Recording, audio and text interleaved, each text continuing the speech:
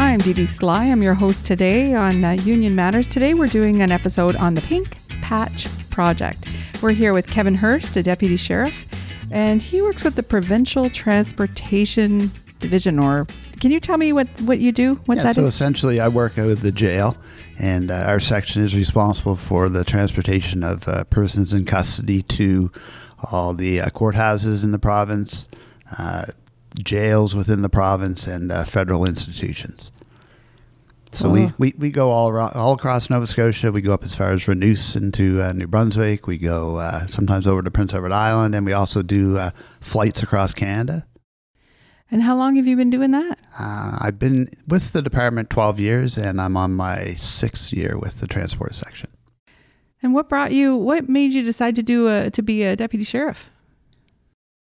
I worked in obviously worked at a job prior to that, and it involved shift work, and shift work just wasn't for me anymore. I'd been doing it for almost 20 years, and you know what, when you get off at 7 in the morning and you're awake or you go to bed at 8 and you're awake at 10:30 and you're not sleeping in the daytime is just not for me anymore. So I said, you know what, I need to look at something that's a Monday to Friday, kind of 9 to 5 with more hours in the daytime versus night, because I just can't do the night shifts much anymore. Right. So luckily they have that kind of work as in the transportation division. Yeah, we're not really Monday to Friday 9 to 5. No, I know. But we're kind of 7 days a week if we need to be, and some mornings I start at 5:30 in the morning, but it's way better than working strictly nights. Right. Good.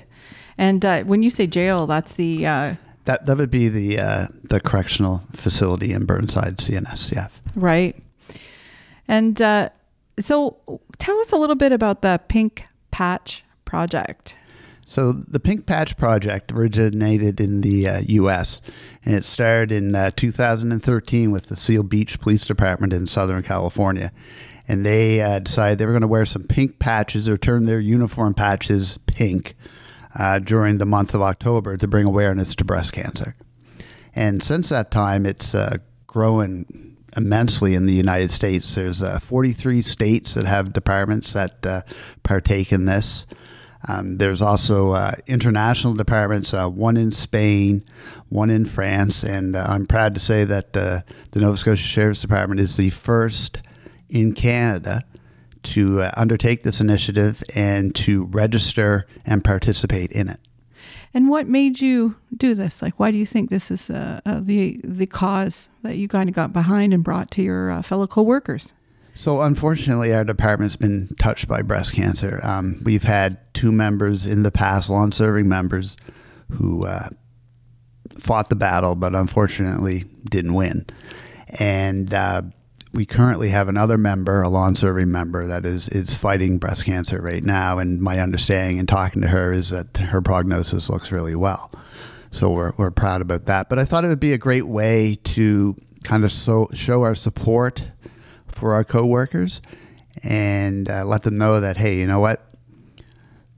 Although you're fighting it, we're also there for you, and we want to show our support. And you know what? If you need anything, you know where we're at. And I thought it'd be a neat idea to do the Pink Patch Project. They're really pretty. They really look good.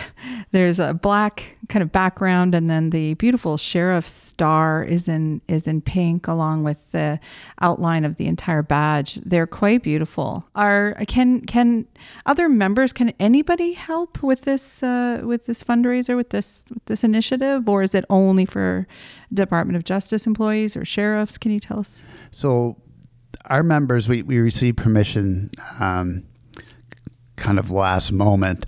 I started this last June, and just kind of thought about it. Obviously, with anything with government, it takes a long time to get things approved. The province of Nova Scotia owns this badge, so there was an approval process we had to go through in order to change it. I worked with John at Nova Trophy. We went through 4 or 5 different prototypes of the badge to kind of see which one we thought would work best, what the members would like, what the government would approve, whether they thought it looked proper for their information on it and things like that. So it took a while. It really came in to be the last 2 weeks of September of this year, which kind of put us behind the 8 ball because we had to order patches and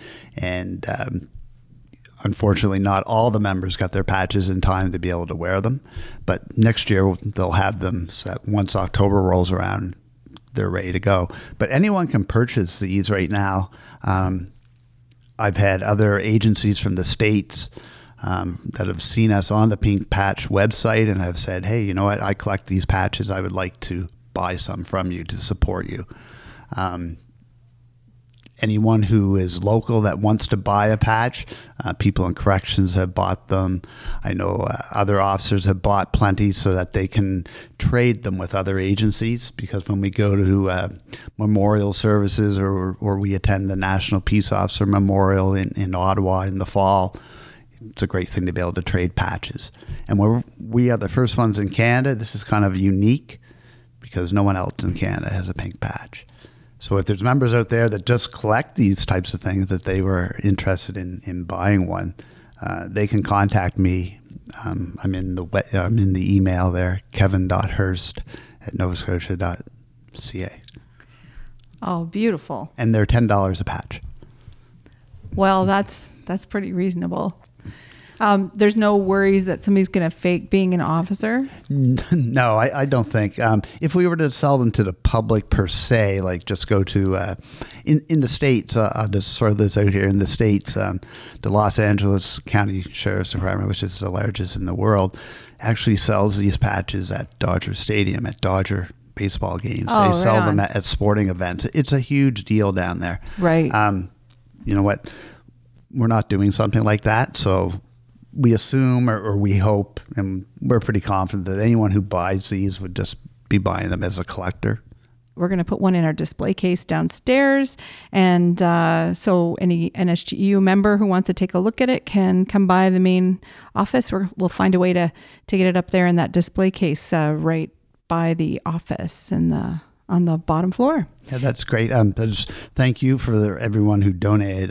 We've had people that didn't buy the patch but just donated money to the cause, and the NSGEU, our local, donated some money, so thank you. Well, that's right. And you can bring this kind of initiative. There's a couple places. The Women's Issues Committee has supported initiatives before, so you can let them know that you're doing this, as well as the next convention.